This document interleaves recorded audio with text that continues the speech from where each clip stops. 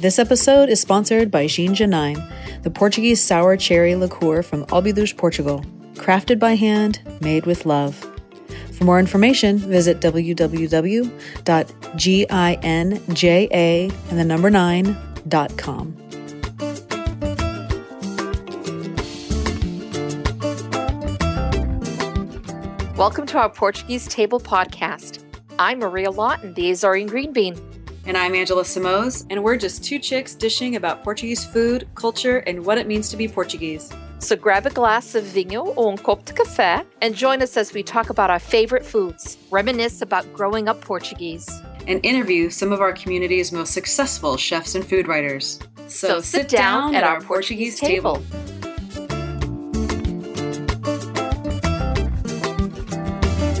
Happy New Year, Maria. How are you? Boas festas, feliz ano novo.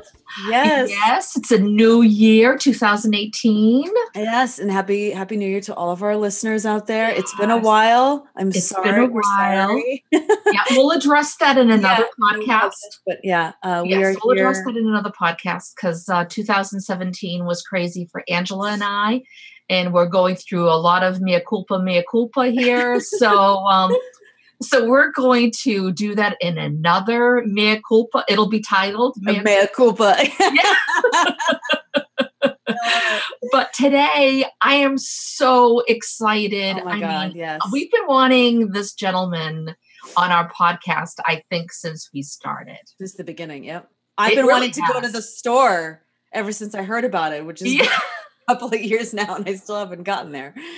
Oh, you will be. You will be. It's like the Mecca. You have to come visit. That's the part of it.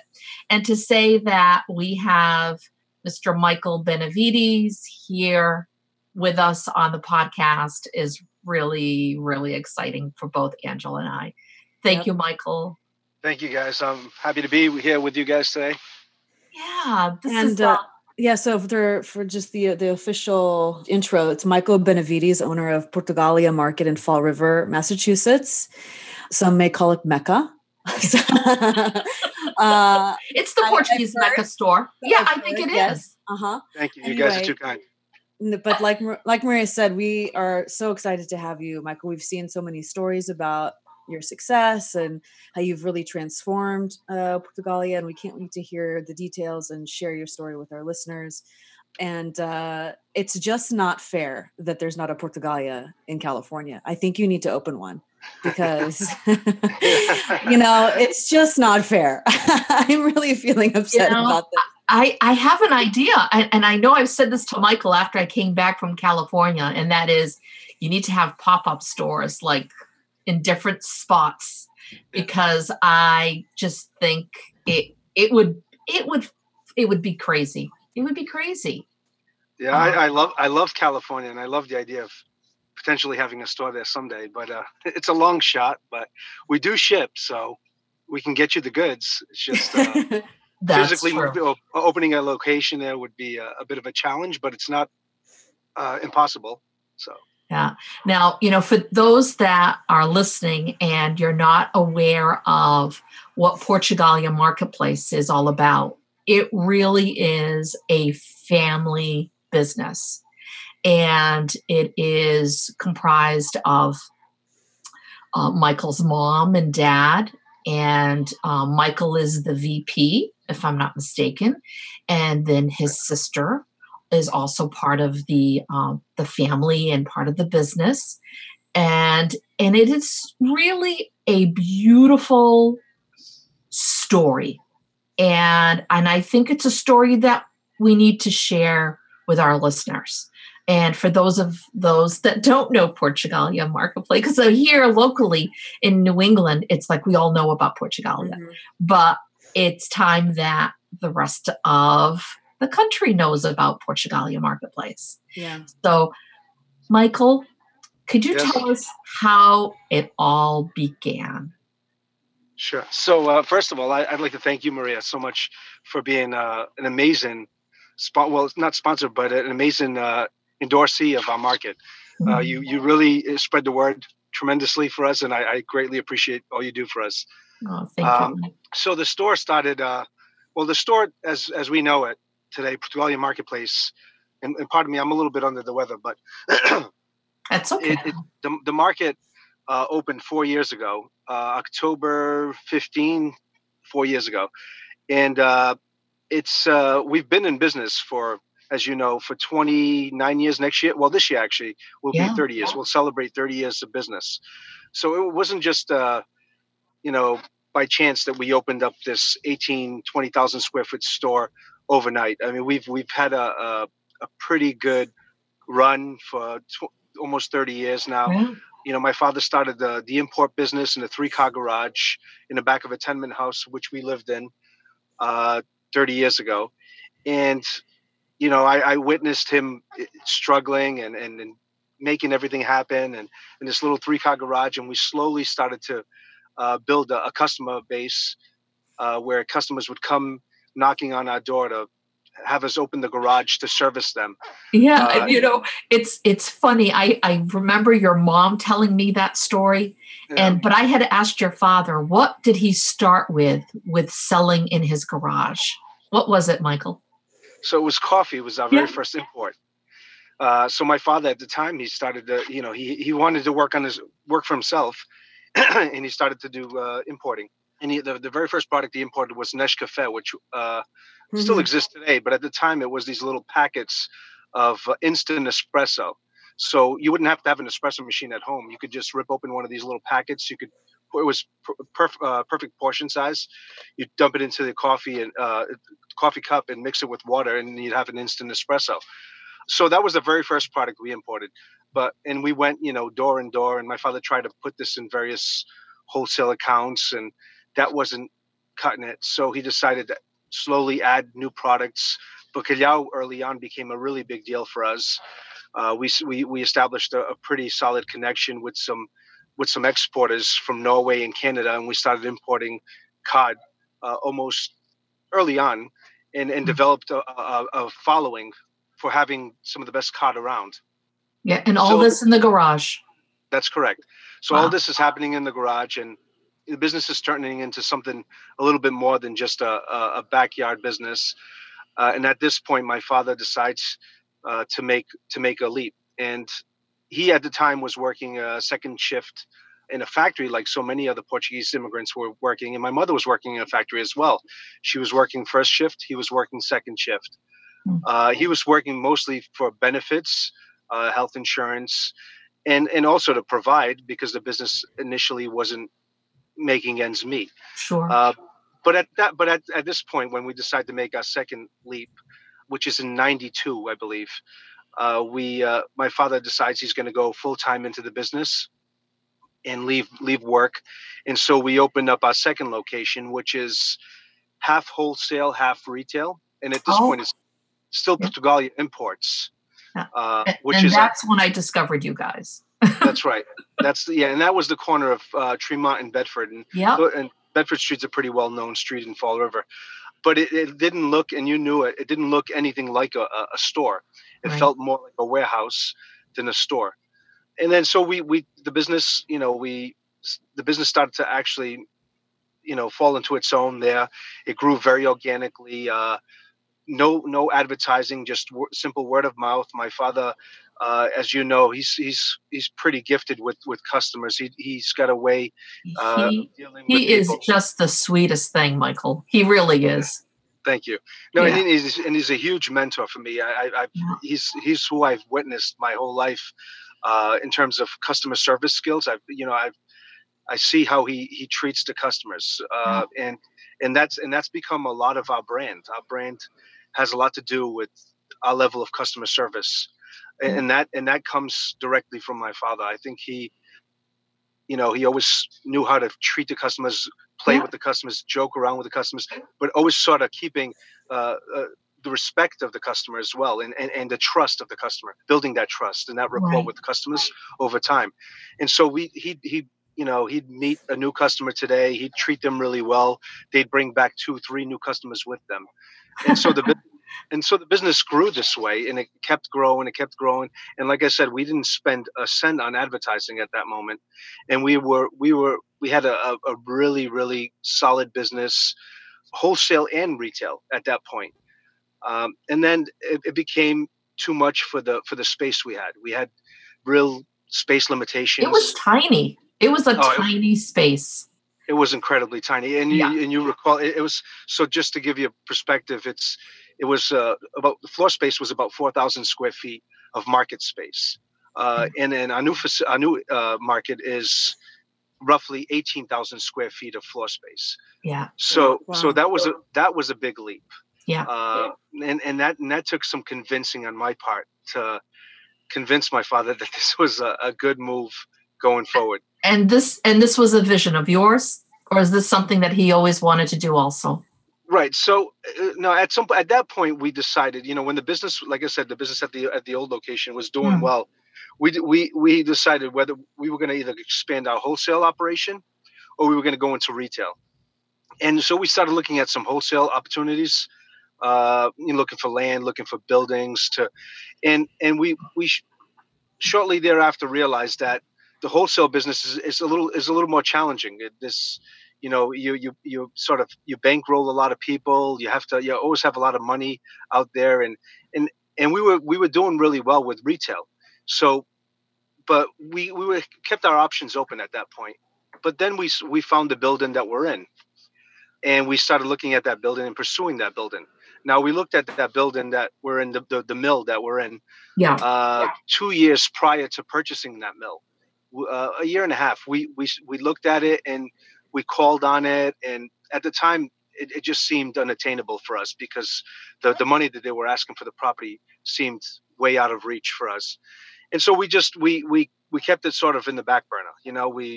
It's there, and if we'll make a play for it again if it's available 6 months down the road. And so we kept that going, this little dialogue with the realtor. And then we finally got to a number that we could agree upon. The realtor, the seller, and ourselves. And I got to tell you, the first time my father and I walked through the property, we immediately fell in love. We could envision the space transforming into a marketplace. Yeah, how wonderful. Yeah, and Angela, I don't know if you've been this way, but there's a lot of mills in Fall River, and a lot of the Portuguese people worked in these mills, and they're sort of these spaces that have sort of a negative image in Portuguese people's minds. The whole, because these were sweatshops, and a lot of people they were sweatshops. Yeah, in these sort of erroneous conditions, but a lot of these buildings are now becoming transformed into better and more positive spaces. So I saw that as a really nice challenge, and I thought that fit our model really well, because up until then we had worked in a 3-car garage, and then our second location was an old mill as well. So it kind of kept in theme with who we were. We never had traditional spaces. We never had, a cinder block building with drop ceiling and fluorescent lights. We always worked out of these very quirky spaces. So this felt right. It felt like it was part of our brand. Yeah. So we purchased the property. You guys can cut me off and ask any questions. Oh, no. I mean, no, this is great. The thing is I'm hearing this whole story again, which is a beautiful coming to America story. It's your typical immigrant story of coming here and succeeding, and with hard work. And I know your father Fernando and your mom Maria are the start of it all for your family. I mean, I know that this does not come easy. It's very, how can I say it, when you go into a business that is thriving and that is succeeding and is putting it's on display. Our culture is on display with our food and with other items that you bring in from Portugal, which I love, which is a whole separate thing. It's almost like needs to be a whole specialty shop for other stuff. But we're introducing Portugal to people who have never knew about it the way that you're showing them right there, that you and your parents are going, you know what, this is Portugal. This is who we are. Well, yep, you're right. That's the mission. The mission has been, and you've done a tremendous job of this as well, of reaching out to second, third, fourth generation, and non-Portuguese speakers and non-Portuguese people, which is essential for our businesses to grow. Yeah, absolutely. We need to go outside of our own. Absolutely. And you know what's funny? I'm hearing you when you're saying all the stuff and starting from in the garage. I mean, who hasn't tried starting a business in their home? Because that's where you start. That's where you're comfortable, where you feel you're not going to, lose out. Well, you can start there and then branch out into, and I remember that factory where it was a little part retail and the rest was wholesale, and trying to find a parking spot because all of these trucks were coming in and they were either dropping off or picking up.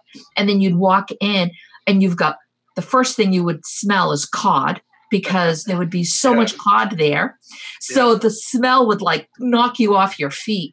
But you know what? We were used to that in the Portuguese community of going into these tiny little shops that were in different communities, of trying to get little bits and pieces of, the Portuguese market.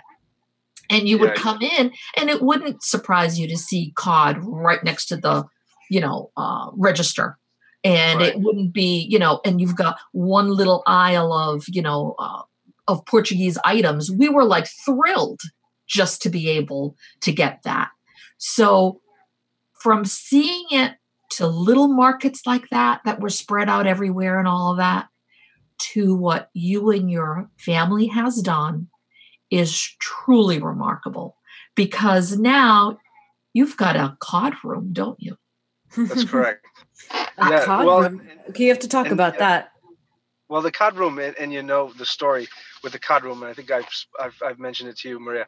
It's when you walked into the old market, you'd walk into the market, and the first thing like you mentioned earlier, first thing you'd smell was salt cod, and that sort of.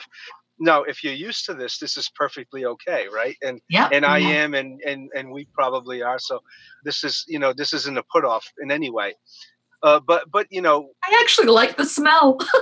Well, and I don't mind it at all. Myself. I don't mind it at all. My wife didn't mind it, but when I get home in the evening, or when all your clothes smells of salt cod, and she tells you leave your clothes by the door, it's a little. Or if you had to go to an event and you're walking out of the market and you just smell, you could smell me as I walked into the event. So that wasn't always, that was the downside to all that cod in the air. But we're very thankful to cod. Cod is very important for my family. It's been a massive revenue source for our business. It's in many ways, it's the jolt. It gave the business the jolt it needed. And that's why today we have the salt cod room. The salt cod room, people have labeled it, when we tongue in cheek say it's, we're paying homage to cod. But we created this room that's odor controlled, although it's not, there's an odor controlled system in there, but there's nothing that can contend with the odor of salt cod. So the odor is still very present. I guess it'd be more present if that system wasn't there. Right. But it's temperature controlled, and we display the cod in wooden crates on top of a marble table, which is a really big, talking piece. The media loves it when they're in the market to shoot and to photograph. It's something striking, and it's not something you see in other markets. Right. So it gets shared oftentimes. You see people snapping photos and putting it all over social media, because it's really unusual. If you've walked into the market for the first time to see something like this, it piques a lot of people's curiosity. They ask a lot of questions. They come in, they want to know, they want, suggestions. What do you do with it? How do you prepare and it's about the experience. Yeah. It's all about the experience. It is an experience. And to top it off, you've got the cod coming from the two best places you could ever have cod come from. Yeah. And that is Norway and in Canada, in Newfoundland. All of where Portuguese fishermen have been fishing for centuries is up in Newfoundland. That's correct. It's just, Portuguese cod, there's nothing Portuguese about it except Portuguese fishermen in there fishing it. That's right. Do not fish for cod in Portugal. Someone had asked me that question not too long ago, and they said, "Oh no, I see cod from Canada. I want cod from Portugal." And I'm like, "Oh my goodness, the waters are too warm in Portugal for cod to be, caught there. You have to go to the cold waters for that. And Norway and Canada or Newfoundland, those are the best. That is the best. Mm-hmm. Absolutely. Yeah. So I'm curious to know a little bit about the evolution of your audience. And I think you've already talked a little bit about this and how you set up your store. You've got the cod room so that the smell is diminished a little bit, but talk a little bit about the evolution of how your audience grew from really, focusing on the Portuguese community to then bringing in, non-Portuguese and exposing Portuguese products to the broader community. And the reason I want you to talk about this is because I think, we find a lot of people that are trying to make a business of exposing things Portuguese to other people. And it can be a challenge, right? Because there is some education that has to be done. Maybe people don't like the way it looks or smells of the cod or whatever. So if you could just talk about how that evolution happened and some of the decisions that you made, and maybe even some mistakes or misses that you said, we tried this and it didn't work. So we kind of course corrected that. I think that'd be really helpful for a lot of our listeners. Yeah. So 5 years ago, the business was a completely different business, right? So we operated in our old location. And I would venture to say that probably 95+% of the market at that point was ethnic. It was a Portuguese market for Portuguese people. Yep. And then when we opened up the new location, now we're in a busier intersection, a lot more traffic count where we are, and then we have a visible storefront. So that alone gave us a lot more visibility and approachability as well. You could now approach our market, whereas before you weren't even certain it was a market. But by taking this mill, this mill concept, and it's become very trendy and everywhere. By taking this sort of adaptively reusing this space into a market space that photographs really well. It got us a lot of attention and a lot of media, and I'd like to say that I think that has a lot to do with getting new customers, new non-Portuguese customers into the market. I agree on that. The media attention that we got, whether it be the Providence Journal, the Boston Globe, the Valley Breeze. There's a lot of the publications that were sort of regional. They covered us almost immediately, and that got the word out significantly. And because we didn't really advertise in non-Portuguese media at that point. At this point, we advertised when we opened up the new market, but we were advertising mostly to the community to let them know that we were still, that we were in business for them as well. This was a big this was the biggest argument my father and I had, and it was continuous. He was very protective, even overprotective of his base, and rightfully so, because he had worked so hard to build this base. Yeah. So he really, really, really wanted to protect them, and I had sort of more of an open mind, and I wanted my objectives were to, of course, keep the base, but how do we make the market attractive enough for non-Portuguese folks? How do we attract other people into the market? Right. And we had to do that with merchandising, the way we display the goods in sort of this rustic manner, keeping and we had in the feel, the place I think has the feel of sort of new and old. It's an old factory, but it's kind of been given new life. And you know what, Michael? I'll go one step further than what you were saying. In that, the press, the media, they absolutely showed or gave that insight of okay, this is new, this is brand new. And it was the Boston Globe and all those local papers and all that stuff. But let's not forget, Yankee Magazine did an article on you. And that went, Yankee Magazine, there are people throughout the U.S. that get that. There was the Edible magazine. That's the food audience. Yeah, you're right. And there was a cheese, the Culture. Yeah, Culture magazine, which is all about cheese. they came in, and because that's all, besides the fish, there is cheese like from everywhere in Portugal that you can't find anywhere else. I mean, this is it where they have it here.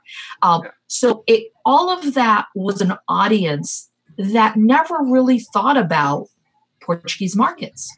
I mean, you're talking about Yagging Magazine, Culture Magazine. This is a large read magazines throughout the U.S.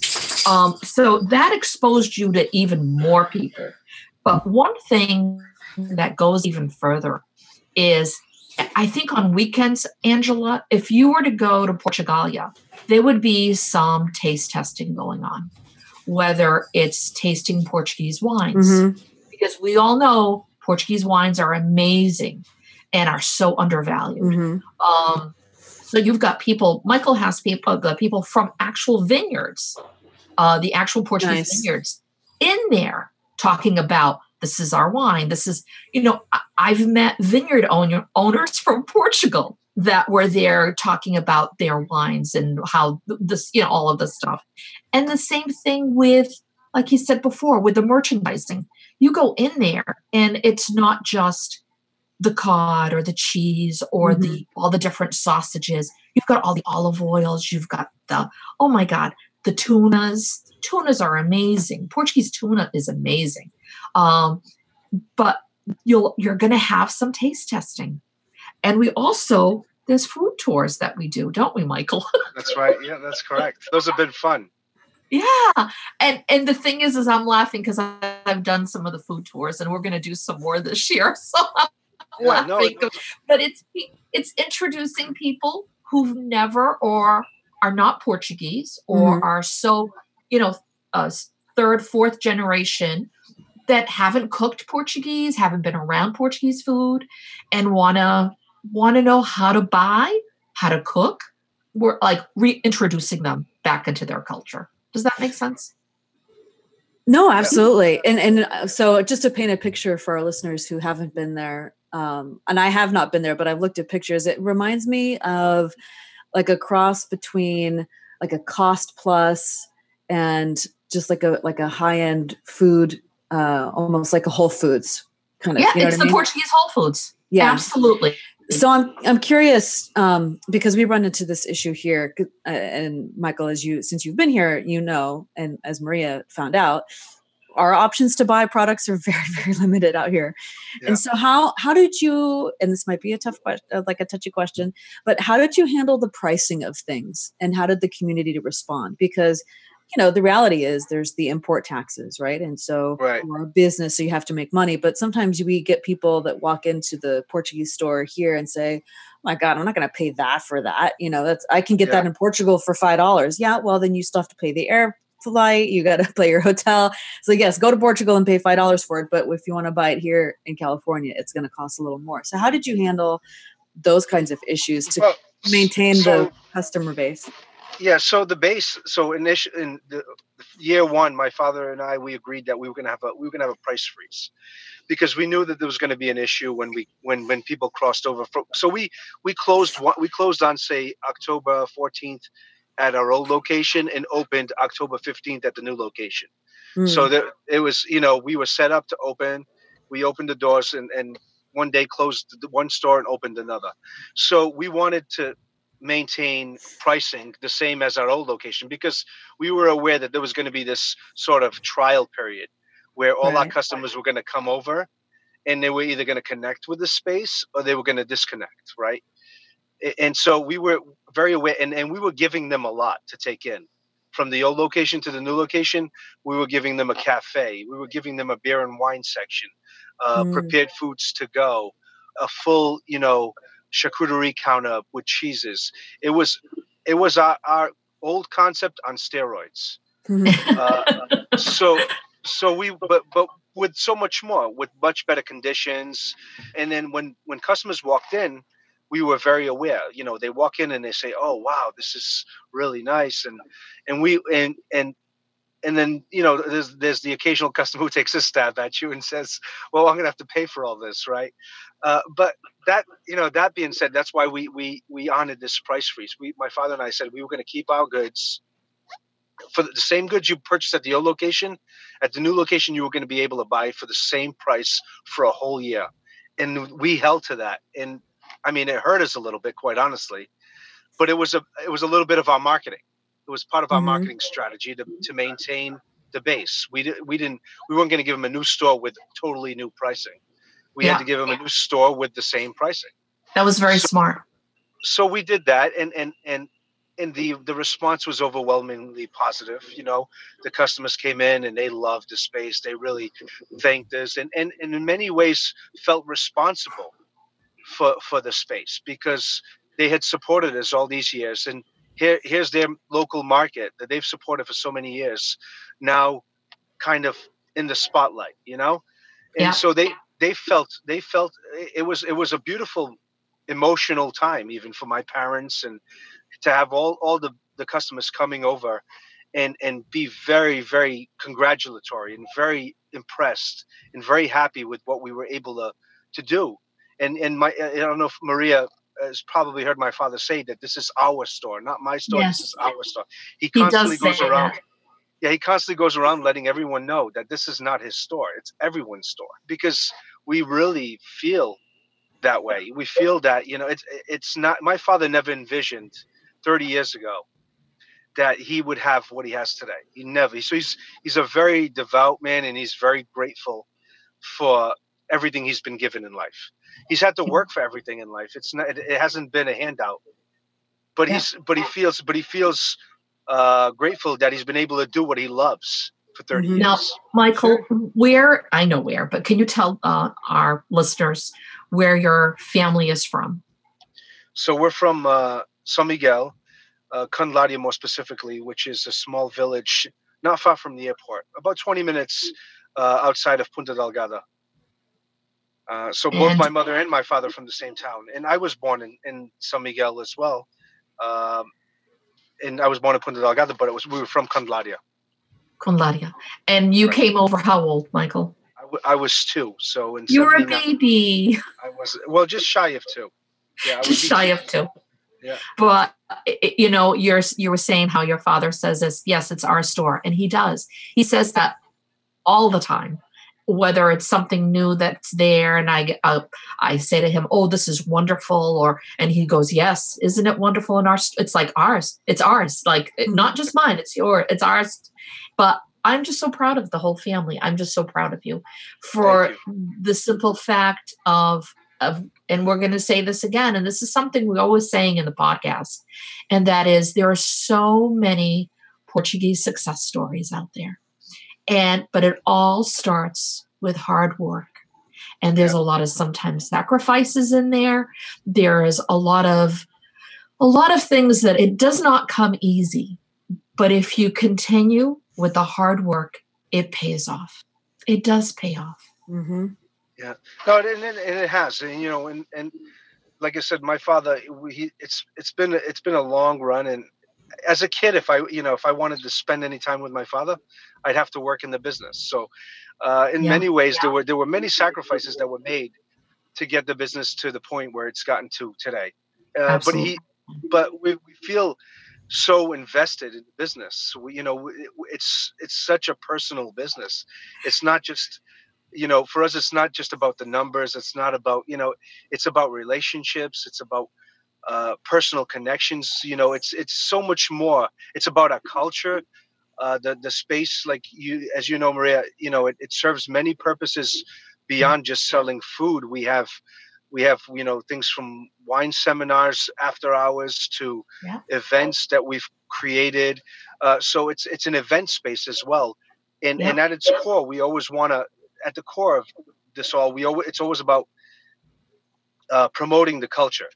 Selling the culture. Now, you were saying you were brought up, and the only time you could spend with your dad, if you were going to spend it, was working alongside him. But now I know your wife and you and your wife have, was it 3 children? 3 kids, correct? Yeah. That's right. Now, are any of those 3 you're finding them working alongside of you? These are different times. No, but I do like to take my kids to work. I really do. I enjoy taking my kids to work. Today, they they get there. It's a much different business than what it was, Yeah. say, 30 years ago. 30 years ago, we were a 3-person operation. Today we're close to 50. We're 44 employees or so. So Wow. Well, I'll tell you what your mom told me. what's that? Your daughter. Yeah. That she's right. your daughter. Yeah. She says, I asked her that. This is the question I asked her a while ago. And I had said to her, because I had seen your children there, and they're just beautiful. They're beautiful children. Thank you. And they were going over to your mom, and your mom was hugging and kissing them and all of that stuff. And I said, oh, the next generation. And she said, yes, the next generation. She goes, I said, from the 3, which one? And she said, oh, my granddaughter. Yeah. I think she's already knows and sees what's going on and all that. So I think it's gonna be your daughter. It's possible. It's possible. It's too far in advance. Well, it's too early. It's too early on to know. But yeah. She really enjoys it. She, when I have to sometimes pull her out of the cafe or pull her out of the kitchen because she's back there and she's got a hairnet on and a hat and an apron, and now she's only 9. So yes. Oh my gosh, how funny! I don't want to be accused of child labor. They're adorable, but that was what your mom told me. Yeah, she does like it more. I mean, I shouldn't say more than the others. I have a 4-year-old and I have a 12-year-old. The 12-year-old he's really involved in sports and he's got a lot going on, so he doesn't spend much time with me in the market on the weekends. But Sophia, when she's free, she'll ask to come into work with me. And when she gets there, she likes to put on the apron. Like I said, she likes to bag. So she likes. It's good. So she's cute. Interacting with customers, and it's how I started. So yeah, I get a kick out of it. Exactly. Yeah, exactly. She's. I don't know. I kind of believe your mom, Michael. I'm just letting you know that. And the other question I have for you is, where do you see Portugalia marketplace or Portugalia in 5 years? So that's a tough question, but I have expansion on my mind, but right now we're focusing on rolling out the e-commerce site, and when we've been at it for a year now, and we just came off our most successful Christmas. Oh, how wonderful! Yeah, so that was great. It was good to get a really good set of orders for the holidays. It was really nice, and we're hoping that now turns into more orders throughout the year. And so we're slowly building a customer base. And that's a really tricky business because that's, it's not just like a market. Well, you have to kind of start that from new. I mean, although we have a name and we have social media and we can advertise it that way, there's some digital marketing that has to happen on that end for that to really take off. But that's finally starting to do something. So that's where our efforts have been and will be for the next year or so. We need to work on expanding our wholesale operation. So now that we expanded the retail, and we decided, like I said, 5 years ago, we were going to go into retail expansion rather than wholesale expansion. We've become our biggest customer. So Portugalia Imports is its own entity, and Portugalia Marketplace is the market, and we self-supply. So we're having in some ways a tough time even self-supplying because our wholesale business is still relatively small. We need a better facilities, better conditions, better efficiencies in place in that business to then be able to potentially grow into another store in another location. And just to build a wholesale business to wholesale goods into other markets, into non-Portuguese markets, into specialty food grocers all over New England and potentially the U.S. Right. Now, are there some items in your store that you can't really find anywhere else, whether it be another Portuguese store or, of course, mainstream stores? Are there things that you've tried to specialize in that are really hard to get? Yeah. So we've worked lately with a lot of more exclusive product that we're the only importers. So we're bringing it in. We have, I mean, it's stuff you can get through other suppliers, but for example, conservas, we have a huge conserva section, and it's ever growing because there's a lot of demand for it right now, and it has a lot to do with recent travel to Portugal. We're all aware of how Portugal is trending in terms of Yeah. travel. Mm-hmm. So all these recent travelers to Portugal, they go to all the specialty food shops in the Baixa, for example, at the airport, and they see these walls and walls of conserva, and then they come back, and many of them come back packing these things, and they come back looking for them. And so online, we have people reaching out to us looking for canned sardines and canned tunas, and so that's become a popular item. So we're always offering new conservas. We have some olive oils that are exclusive to us made by some small family farms, one in Trás-os-Montes and one in Alentejo. Mm-hmm. These are sort of the exclusive partnerships that we've made in the recent years. And what's funny is wherever I go and I see stuff that I'm like, oh my God, it's like it's my market. I truly believe your father that it's my market too. So I'm always like, if I go to St. Michael or whatever, and I'll go, oh my God, this needs to be in Portugalia. Poor Michael, he gets texts from me. Michael, I appreciate it. I appreciate it. We're always looking for new. I do. I'm like, this poor guy must be so sick of me because I'm like, oh my God, this is amazing. I think this needs to be in the market, Michael. No, not at all. No, that's you're right. I mean, and that's helpful. We have a lot of customers, and folks like yourself who come to us and say, I just came back from Portugal and I had this and I really love this. Do you think you can get this? And we we make notes of these things, and when it's possible, we will try to bring it in. Now, not everything is possible. There's restrictions. There's right. The importing game. Like Ginger 9. I tried getting that but then I found out because for the guys that listen to our podcast, we spoke to the gentleman over at Ginger 9 who was like, okay, this would be perfect but then I found out you don't have what do you call it? Liqueurs. It's just beer and wine. So That's you're correct. not able to carry the liqueurs there. That's right. Even further, he would have to sell it into a distributor into Massachusetts, which is a possibility.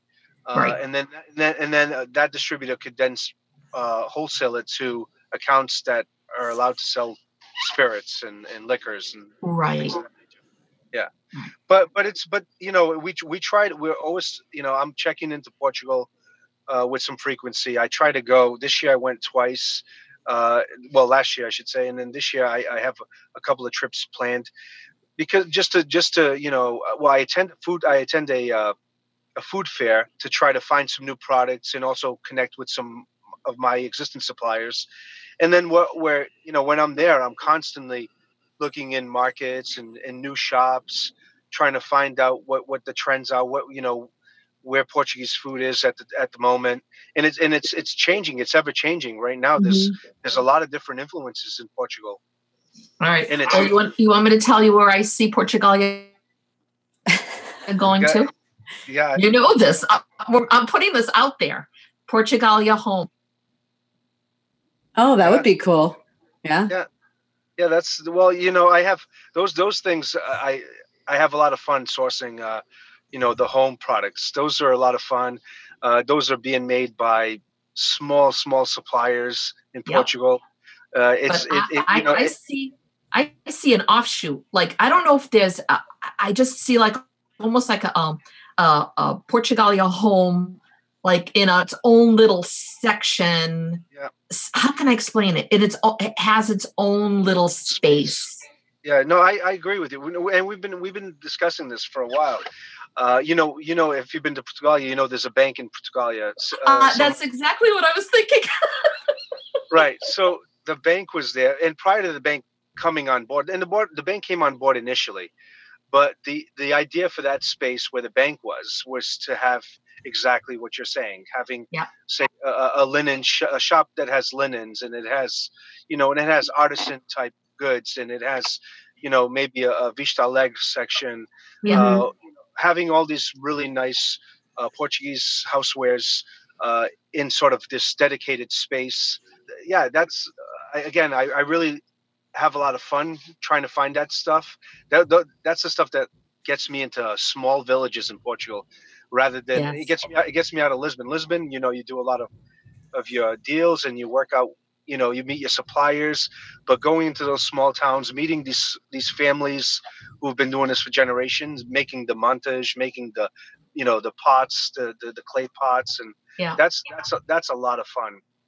So, so I have another question, kind of getting into the community discussion. Yeah. So, so you mentioned, and everybody should know, Portugal's trending right now. It's really hot. And anybody who's been there recently, I mean, there's so many modern marketplaces, and yes, there's still a lot of traditional stuff there. But I mean, the way that, for example, Porto has revamped itself in the last 5 years is just amazing, right? And yeah, correct. so, there's a large part of the community here, and I don't know about the East Coast, but it still feels like Portugal is still old and still, does the festas and some parts of it they do. But I mean, there's this whole movement of like the modern Portugal, right? And trying to translate that here, I think has been a little difficult. So I'm curious as to your observations on, how stores like Portugalia have helped kind of bring the community along to say, oh, wow, this came from Portugal. It's so beautiful and modern. I had no idea. Or, get clubs to do new and different things, or because there's a lot of conversation about the future of the community and where we're going. And I think stores like Portugalia have a big role to play in helping to shape that future so that there's something for everybody. And, we're not stuck doing the same thing over and over again. And so I'm just curious on your take and your observations of the community. And I know it's East Coast is similar yet different than California, but was curious as to your take on that. And Maria, of course, yours as well. So I think that, we're the second generation and third generation, in some cases the fourth generation had disconnected from their roots. I think, well, not so much the second, but say third and fourth, and that's because because of the festas, and not so much because of the festas, but it just there was nothing new and modern that was connecting them to their country. So they just looked at their country, or their grandparents' country, as being sort of antiquated and charming, yet too in the past. And I think that our market has really changed people's perspective. We see a lot of people coming to the market who all of a sudden are very interested in being Portuguese. And then when we show them, that in Portugal you can buy these exclusive wines, for example, and these beautiful olive oils and these beautiful cheeses, and they weren't aware that this existed in Portugal. They thought that only Italians had things like this, or the French or the Spaniards, because those are the markets that they have grown accustomed to knowing as fine food markets. And they thought that our markets weren't sort of as progressive. So I felt, and I feel now that a lot of the second, third, and fourth generation, with sort of celebrities like Ronaldo and Mourinho, showcase, kind of being the ambassadors of Portugal, that a lot of these people are now proud to be Portuguese once again, or maybe for the first time they're connecting. Now this is the more far removed generations. The younger generations, like myself, first generation, or from Portugal, I think have kept this bond. They were pretty proud to be Portuguese. Growing up, I was always proud of my heritage growing up. Yeah. So, I me being sort of who I traveled a little bit and I saw how other markets operated. I saw, for example, here, we have Federal Hill in Providence, and we have an Italian section, and there's a lot of different Italian markets. And when you visit these Italian markets, you look at these markets and you say, these are not just Italian people shopping in these markets. Right. these are all kind of people, and this is sort of, we don't have to reinvent the wheel. We just have to market our goods in the manner that these folks are marketing their goods. Yeah. So we can I think it's a step. It's keeping both feet in two different areas. It's keeping our one foot into what is traditional and one foot into what is coming and what is new. And it's that balance. It correct. is. No, and Portugal is exactly, I think this is the appeal of Portugal now, is the fact that it's still kind of in some ways stuck in the past. And that feels really authentic to a lot of people who are well traveled, traveled. It's charming. Exactly. The folks who have been to France 10 times and have been to Italy 10 times, they now go to Portugal and they say, wow, this feels like, Italy 20, 30 years ago. It feels natural. It feels unspoiled. But I mean, this is all going to change over time. We're aware of this. Right. With all this tourism, with all this foreign investment in Portugal, these neighborhoods are going to start to change.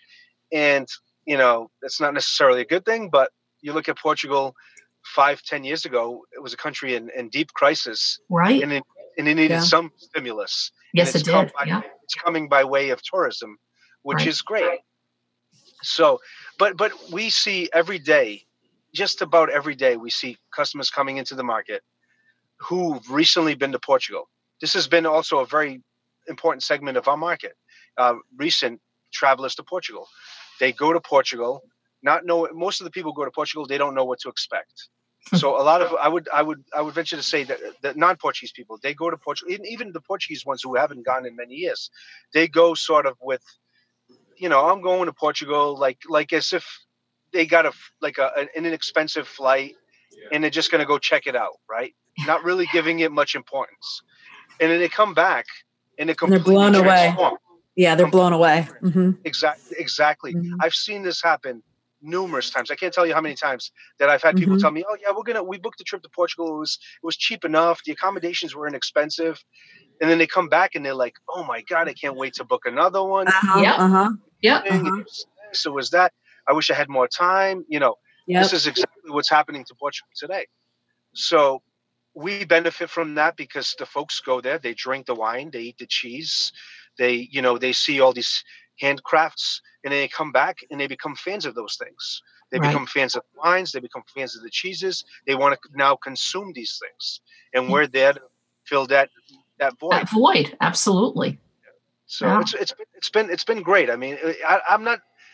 I would even say that I'm not sure that the market, the way it is, the size of the market, would work 15 years ago or even 10 years ago. No, you're right. It wouldn't have, Michael, because it was during that time where if you'd go there, they were struggling. It wasn't something where people were like, oh, whatever. Yeah. You're right. You're absolutely right. Today, because of Portugal being the country it is, and it's great to see because, we know that Portugal had a tremendous brain drain. Right, it was a country that always had bright minds, but these bright folks had to leave Portugal to find any good employment opportunities. Right. Today, Lisbon is sort of this startup capital in Europe. It's really cool. It's really hip. Mm-hmm. There's a lot of young people want to be in Lisbon. They want to study in Lisbon. They want to live in Lisbon. And this is the complete opposite of what was happening 5 and 10 years ago, when young people wanted nothing to do with Lisbon. So it's really tremendous and I'm very inspired by it when I visit Portugal to see a lot of the young people in the food sector. I'm walking the trade shows and I'm talking to a lot of young people who are in the food sector. They're traveling all over the world, trying to sell their products into, Asia, Middle East, Russia, Scandinavia, US. They're really global thinkers in Portugal. For a small country, we're pretty broad-minded. Hey, like I read the article the other day, Portugal is hot. Yeah. Oh, everything about Portugal or being Portuguese is hot right now. Yeah, no, we can't. And the media has been so favorable. Yeah, it's tremendous. I don't know if it has to do with the tourism office, whoever's in charge of the director of tourism, but the U.S. media, the New York Times, has been nothing but gracious to Portugal in the last 4 or 5 years. They've given them so much love. Mhm. All the major media, all the major Right. publications, whether it be the wine sector, the wine sector is doing tremendously well as a result of all the love it's getting in the press. Mhm. That's one thing that we do at Portugalia. We have upwards of 400 or 500 Portuguese wine SKUs, which is probably you won't find it. I don't think anywhere else in the U.S. Yeah, Uh, it's incredible. And I also love the fact that the Andre who you have there, the workers that you have in that section, you come in there and you go, you know what, I'm having this and this. I already tried that wine. That which one do you recommend? And it's another new wine, another new SKU that comes from this remote village in Mhm. somewhere and they know all about it. They know exactly what part of Portugal it's from, how big the vineyard is, all of that stuff, and try this. You know what I mean? Yeah. And it's like, oh my God, our wines are amazing. Our wines Mhm. are amazing. There. yeah, no, So Andre's tremendous. Yeah. I just have to say, Andre's tremendous. He's got a great palate, and this is the approach that we take at Portugalia. There's some of the sectors in the market that still need a little bit more attention, but so we have to being a Portuguese market that's open for all. We have to spend a little more time with the consumers, the new consumers who are coming into the market, who are not aware of any of our goods. The wines, for example, the American consumers used to drinking Cabernets, Merlots. They're used to drinking varietals. Well, in Portugal, we're a blending country. We sell mostly blends, and we have to educate the consumer about what these blends are all about, how the various varietals that exist in Portugal. So we spend some time with them. We give it's like a little crash course, Yeah. um, and we have to take the same approach in cheeses and in the charcuterie and in the codfish. We have to spend time and let them know for example, in the codfish, how to soak it. Yeah. This is something that some people walk in and they're intrigued and okay, I'm gonna try this. We have to give them a little crash course on how they can now try this. They have to take it home, soak it. We give them pointers, tips, and we send them on their merry way. And hopefully, and we make fans that way. They get to know us by name. They come in, they like the recommendations. They're discovering Portugal, and it's exciting for them. Yeah. They mhm. buy 3 or 4 wines today, and then they come back with tasting notes. I really really like this one. This one not so much. Do you have more like this? And so Mhm. we build this really good rapport with the customers and win them over slowly. And then I like to think that the goods speak for themselves in terms of the quality. Right. I So agree. that's how we've been able to market ourselves to the new consumer. Well, I'll say this, and I've said this to other people who have gone there, or I tell them, I suggest them to go there, or whatever the case may be. And I always say it's almost like taking a mini trip Mhm. because you step in, and to me, it's the market that I go to when I'm in San Miguel, and it's in Punta Delgada, and it feels almost a little bit like that because the you walk in and it's all the what's in season for fruits and vegetables and your figs and your beans, your dried goods, all of that stuff is there, and then you go in another area and you've got all the different wines and beers and and you've got some fortified wines, you've got Madeira wines, some ports. Oh my God, the white port, which I love white port. And then you go into the ready-made foods. So every day there's some that stay onto that menu, but there's always like little changes every day on what's being made. And then you've got all your different sausages and hams and your prosciuttos, and then you have your what do you call it? All your cheeses and Portuguese butter, which for those of you out there who've never had Portuguese butter, you've got to have Portuguese butter. It is the best butter. It's so Mhm. Great. creamy. And then you've got your aisles in between. All of that is all your cooking ware and your rice and your seasonings and your coffees and your teas and it's and they're all stuff from Portugal. So I feel like, I used to go to St. Michael and I used to come back with like a suitcase full of stuff because it was like, oh my God, these little things that I can't get here. I don't need to do that anymore. So my family, when they're coming here to visit me, they'll say, okay, Maria, what do you want me to bring? And I'm like, no, you don't have to bring me anything because I can get everything at the market. It's like a little trip without getting on that plane. It's a little trip. And you always leave and you always want to come back for more.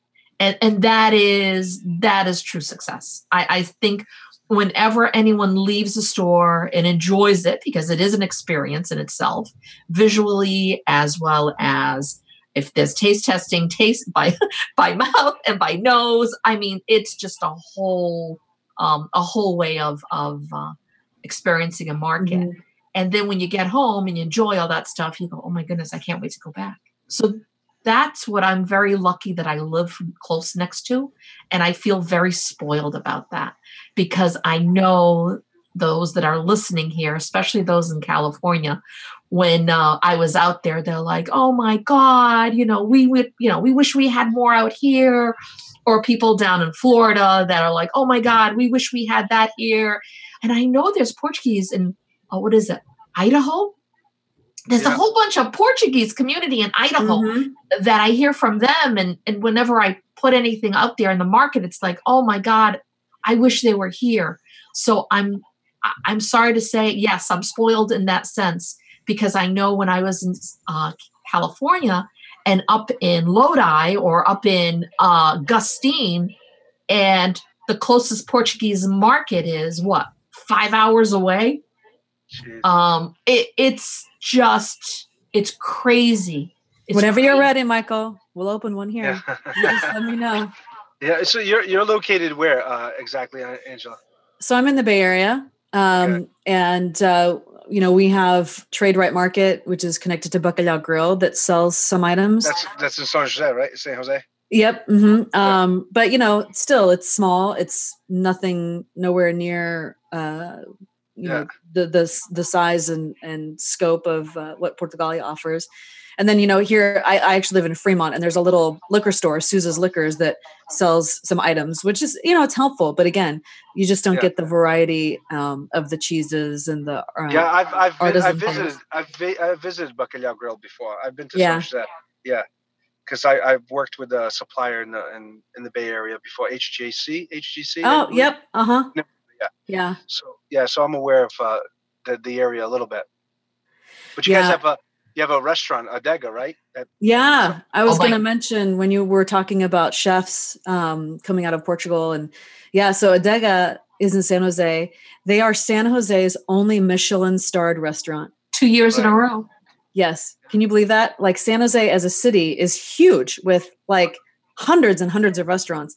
And none of them have a Michelin star until Adega came on the scene, and 2 years running they've made. Well, talk about another adorable family. I mean, they've been great.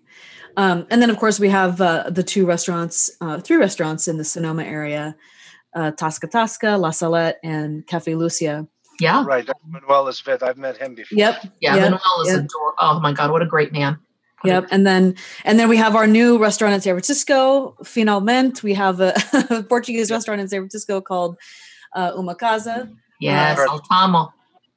Yeah. So it's been, they're here and there, but again, kind of like what Maria was saying, if you're out in the Valley or even up in Sacramento, which is, the capital of the state, I can't tell you how many times people have posted on Facebook, where's the closest I can get some linguiça or where's the closest place I can get bread or whatever. It's a need out here. And yes, online, but not everybody is tech savvy and not everybody wants to pay shipping and, things like that. Or maybe they don't know what to buy, to kind of to your point about this experience of being able to taste test and try things and smell them. And, they get to, they know what they're getting when they can actually experience it versus looking at a picture on a website or something, but So it's a different, we have a lot of similarities, like you said earlier, but there's some stark differences between the communities as well. Because I think geographically we're closer to Portugal on this coast. Yep. So I think we have a lot of, say, newer brands, maybe that you don't have, and there's some bigger importers on this side as well. And we're a small importer, and we like it that way. And there's some big importers in New Jersey and even in Smithfield, Rhode Island. There's some big Portuguese companies that have been here for a while, and so it seems like a lot of it starts here in terms of the way it gets into the U.S. and then gets dispersed from here. But no, it's, who knows? Like I said, we're online.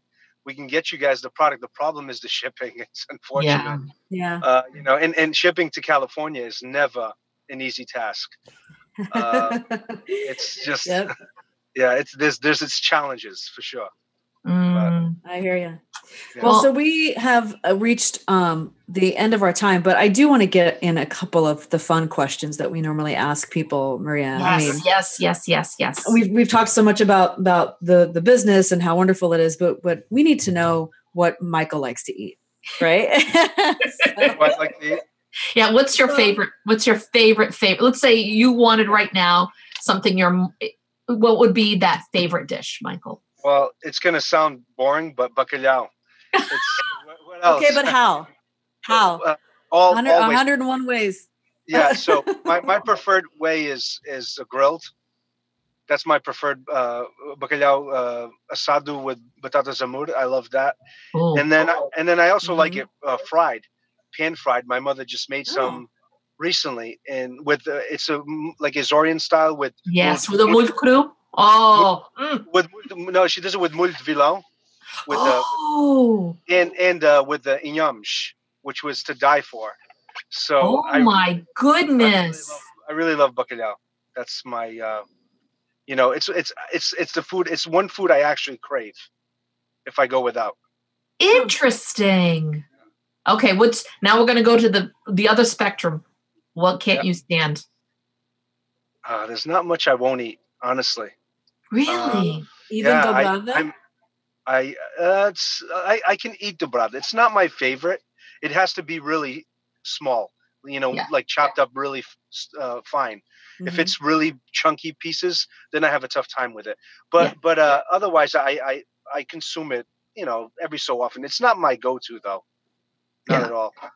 But there's really not much I won't eat.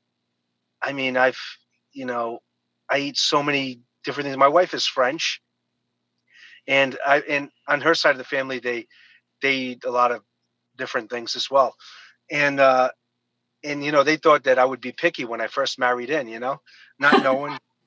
and they've never been able to outdo me. I mean, everything they put in front of me, I'll eat. So, it's not that I have this insane appetite, but I'm really enjoy food, and I'm not really at all. Interesting. So, okay, now we have to talk about your first food memory. My first food memory? Yes, growing up. What would be that first food memory? I don't know. That's difficult, but I would say feijão, like feijoada. Oh. As a kid, I remember, and the funny thing is, my 4-year-old is obsessed with feijão, with feijoada. Whenever he sees my grandmother, he just wants beans. My mother rather. Yes. So and I from the young, as far as I can remember, I remember eating beans by the bowl, like just a feijoada that had pork in it and it had the beans. So that's my, I guess, youngest food. I mean, that I can remember. I mean, wow, that would be it. Yeah. So do you like to cook? Is there something that you make? I like to cook. I'm not very good at it, but I like to So I love to eat. How's that? I'm much better at that than I am at cooking. That works.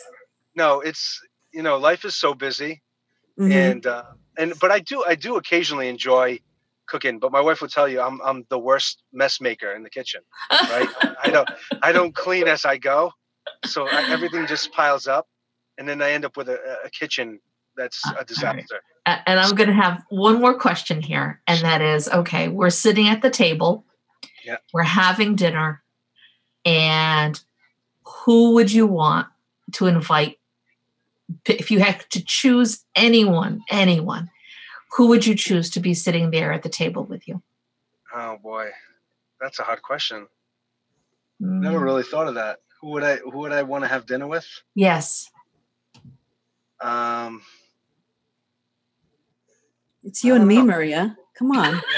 Well, of course, you two were in there. Besides Angela and I, you're not getting away with that easy. No, well, like modern day, I would say Jose Avilés, the famous chef in Portugal. Oh. I think it's really interesting what he's doing. He's got sort of this modern spin on the classics, which really speaks to me. I'm intrigued by his cuisine. So I guess, he's not like a notable figure. Well, he is. He is. He absolutely is. In terms of Portuguese cuisine, contemporary Portuguese cuisine, he's notable. So I guess it would be him, because I'm just intrigued by how he creates these dishes and his style. So nice. I guess that would be it. Nice. Excellent. Well, this has been an awesome conversation, and just makes me want to go out to Portugalia even more. Not that it was already on my bucket list. So. I was going to say, you've got to do it. When will we see you on the East Coast? Well, I won't be traveling anywhere until probably June. But, in June, I'll be out in DC. Maybe I'll make a little side trip to Massachusetts. It's not that far. Yeah. Yeah. Very good. So, yeah. But, we're just so proud of you, Michael, and your family. And thank you so much. It's a beautiful store. Listeners, if you haven't been there yet, go to portugaliamarketplace.com and check out some of the pictures and just all the stuff they have. And then if you happen to be in Fall River, please stop by. It's amazing. It's really, we need a Portugalia in every community. Yes, we do. we do. Yes, we do. And I'm going to be there telling Michael along the way, Michael, how about this? Michael, how about that? That I'm going to continue, Michael. No, Maria, you're a great sounding board. No, I appreciate all your advice, and I like sharing ideas with you. It's great. Oh, thank you again. Thank you so much. I know you're busy, and taking out the time to talk to Angela and I, and to all our listeners. We really appreciate it, Michael. Thank you so much. And this was a lot of fun. Continued success, honey. Yeah, Happy New Year's to you. And thank you. Happy New Year. Thank you very much. Thank you, Michael. Thank you. Bye-bye. That's the first time I've ever talked to Michael on the phone, and he's just as gracious and lovely as I anticipated that he would be. What a really good guy. My God. I said this before, but like his mom, Maria, his dad, Fernando, then it's him, and then it's his sister, Jen. And the four of them are just the sweetest, nicest people you could ever meet. And they are truly thankful and grateful for everything. Because as we heard, it's a lot of hard work. It's a lot of sacrificing, but, they're succeeding, which I love to see people succeed. So yay. Yeah. Well, and I love how it's such a modern concept that's doing well and attracting a broader audience. That's a hard thing. One of the things I forgot to mention, and he forgot to mention, there are busloads of people that come in to see the store. You had mentioned that before. Yeah. This summer, while I was there, this bus pulled up, and it was Canadians. How funny. It was a busload of Canadians that had gone down. Destination trip. Yeah, they were there for, whatever. I think it was like there was a certain feast that was going on in Fall River, because as we all know, Fall River is the 10th island.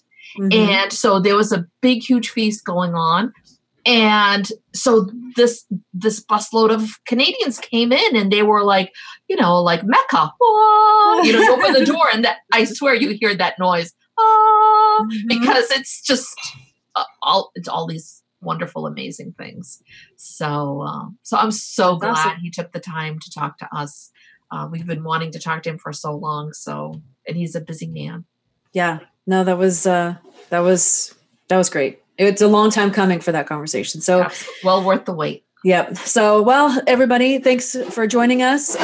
Here's to 2018 being a great year for everybody, and a lot more podcasts in the making. And you'll be hearing from us quite a bit.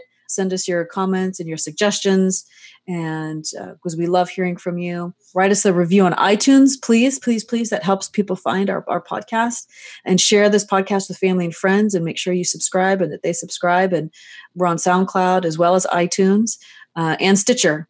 So if you happen to listen on Stitcher, we're there too. So with that, we'll say até a próxima, Maria. Até a próxima, querida. Okay. Bye-bye. Have a good day, everybody. Bye-bye. Thanks again for listening to our Portuguese Table podcast. If you haven't subscribed yet, you can do so on SoundCloud or iTunes. And all episodes can be found on our website at www.ourportuguesetable.com. You can also reach us at feedback@ourportuguesetable.com with comments, questions, or suggestions. Até a próxima! This episode is sponsored by Ginja 9, the Portuguese sour cherry liqueur from Óbidos, Portugal.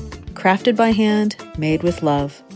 For more information, visit www.ginja9.com.